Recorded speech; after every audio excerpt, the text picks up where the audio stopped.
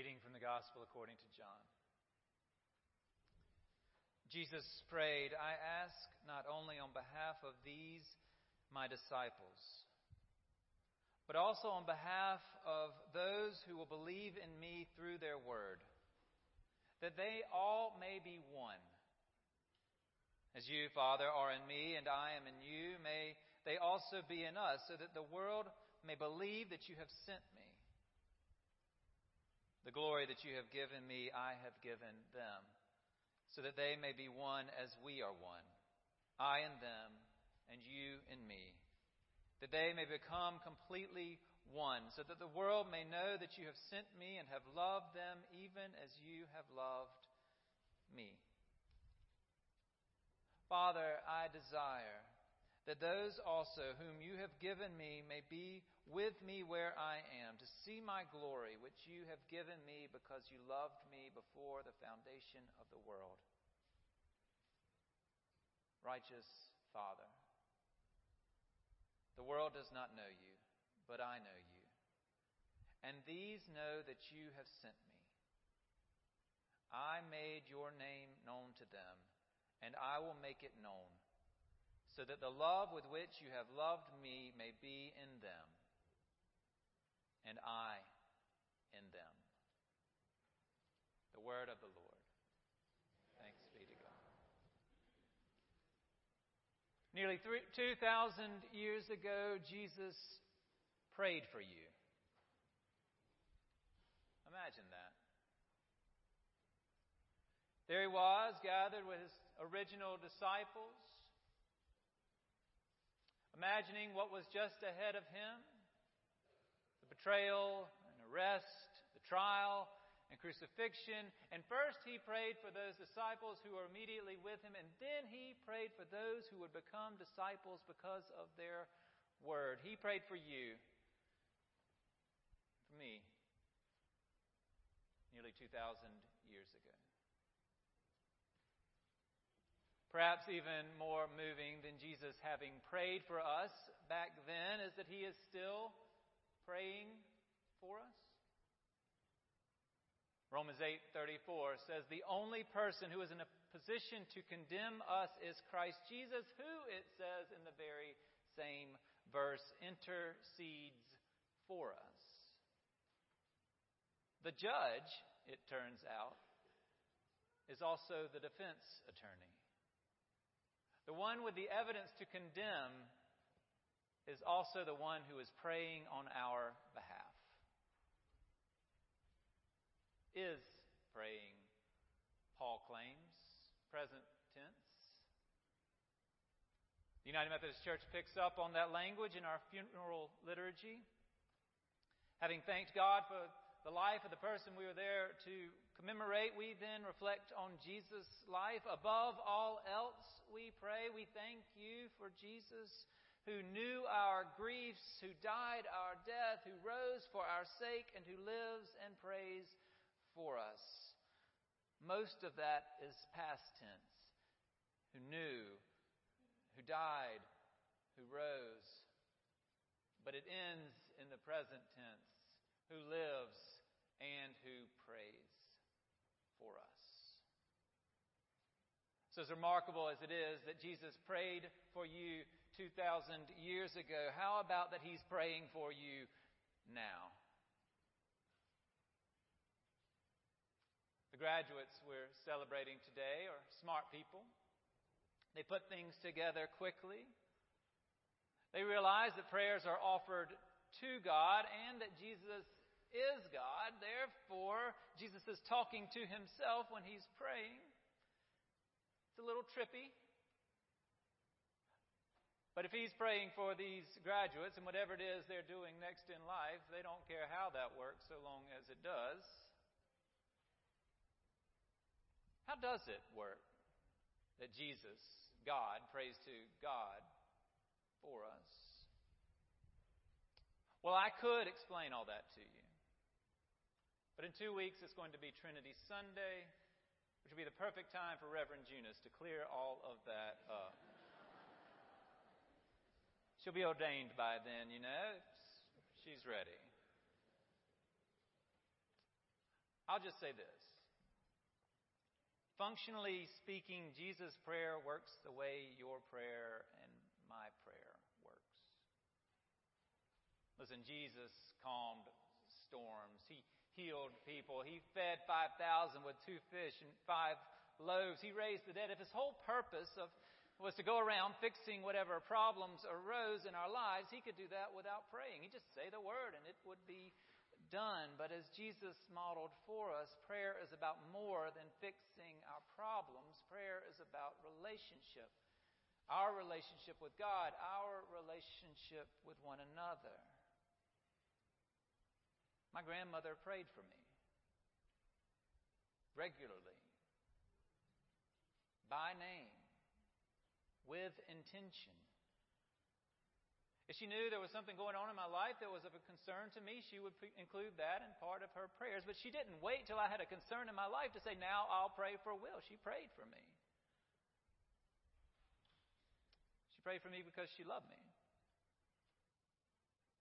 She prayed for me because she loved God.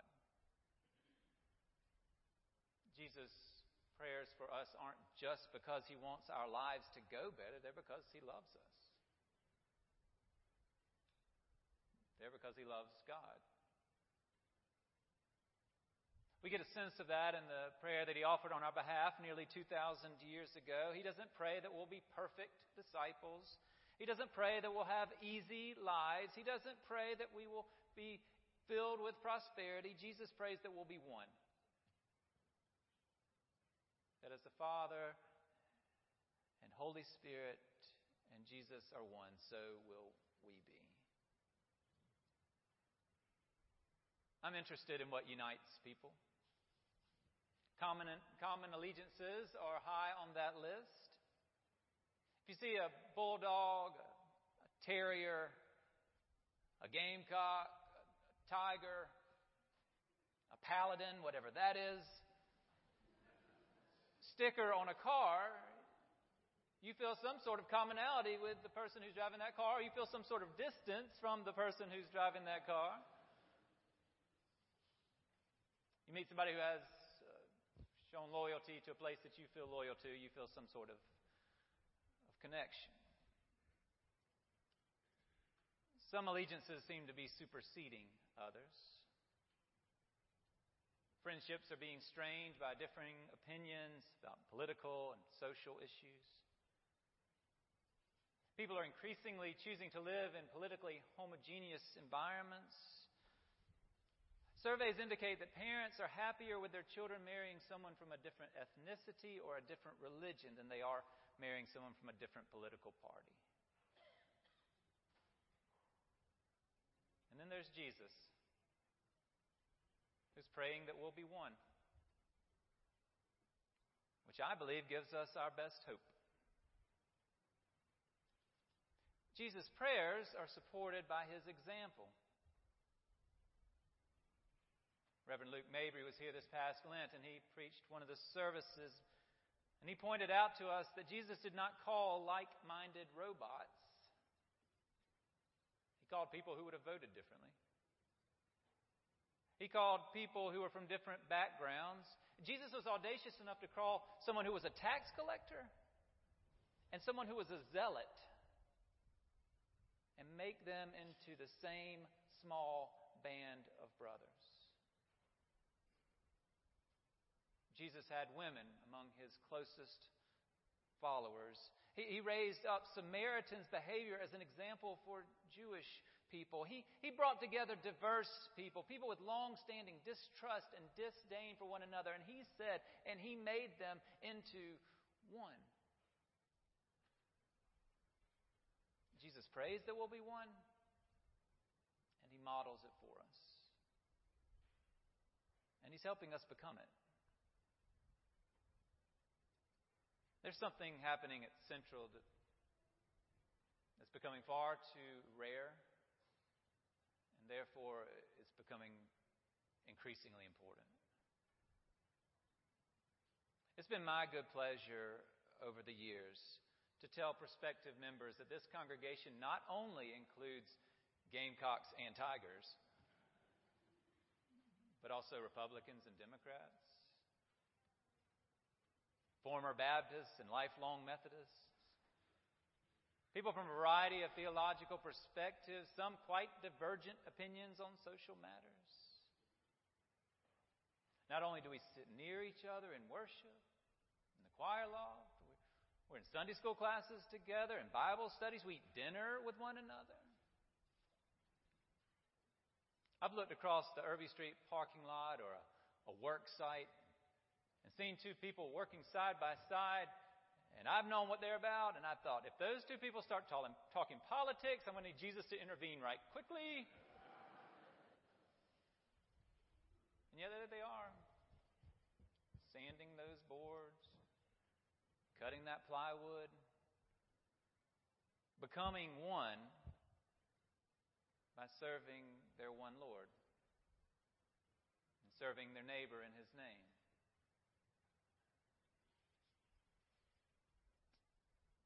Because Jesus loves us as friends,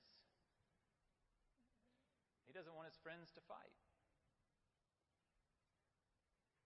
Because He loves us as a parent, He doesn't want to hear all that bickering. As our Lord, He commands us to love one another. He'd like to see that lived out. Because He loves us. Each of us and all of us.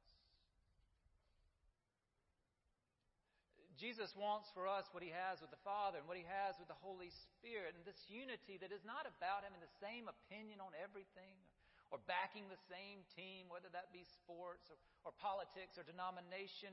He was about us rising above those differences that people want to use to divide us and becoming one in Him. One in what matters.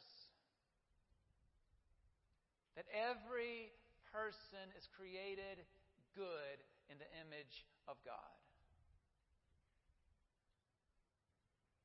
And that every Christian has been claimed by, redeemed by the same Jesus. That's what makes us one. That's what matters most.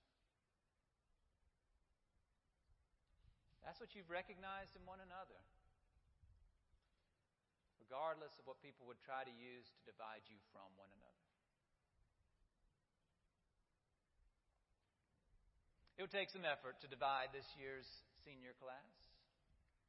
You all have become so united. They're remarkable, which reminds me of my senior class.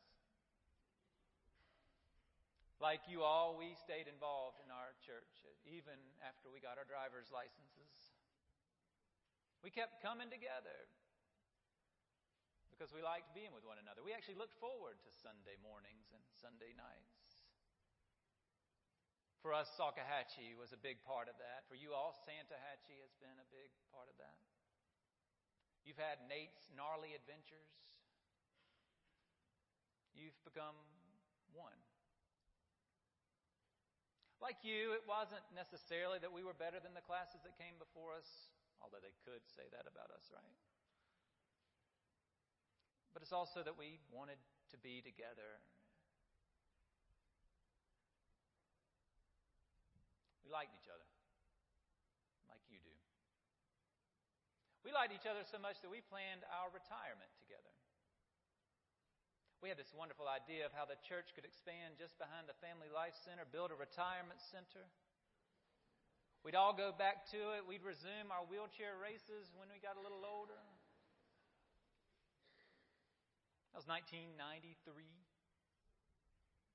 We've all gone our different ways since then, finished school, gotten married. It takes some work to convince our spouses to live out our dream of that retirement center at the back of the church. I haven't seen most of them in years. Last I heard, Rachel, Jason, Eric were all in Charlotte. Jeff's in Columbia. Brandy's still in Rock Hill. Trey is somewhere in Tennessee. If you got us all together, we'd probably cancel each other out in the voting booth. Some are still Methodist, some are some other denomination.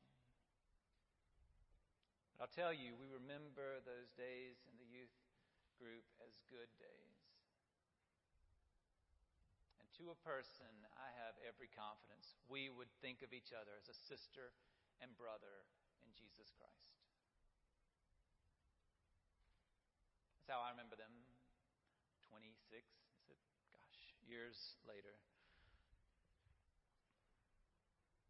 And that's what I see in you. That you all have that with one another. And that's what I trust you'll continue to have 26 or 52 or whatever years later. You've been very good leaders and servers in this church. Be that wherever it is you go next. Know that you go with Jesus' prayers and love, and with ours too. God bless you.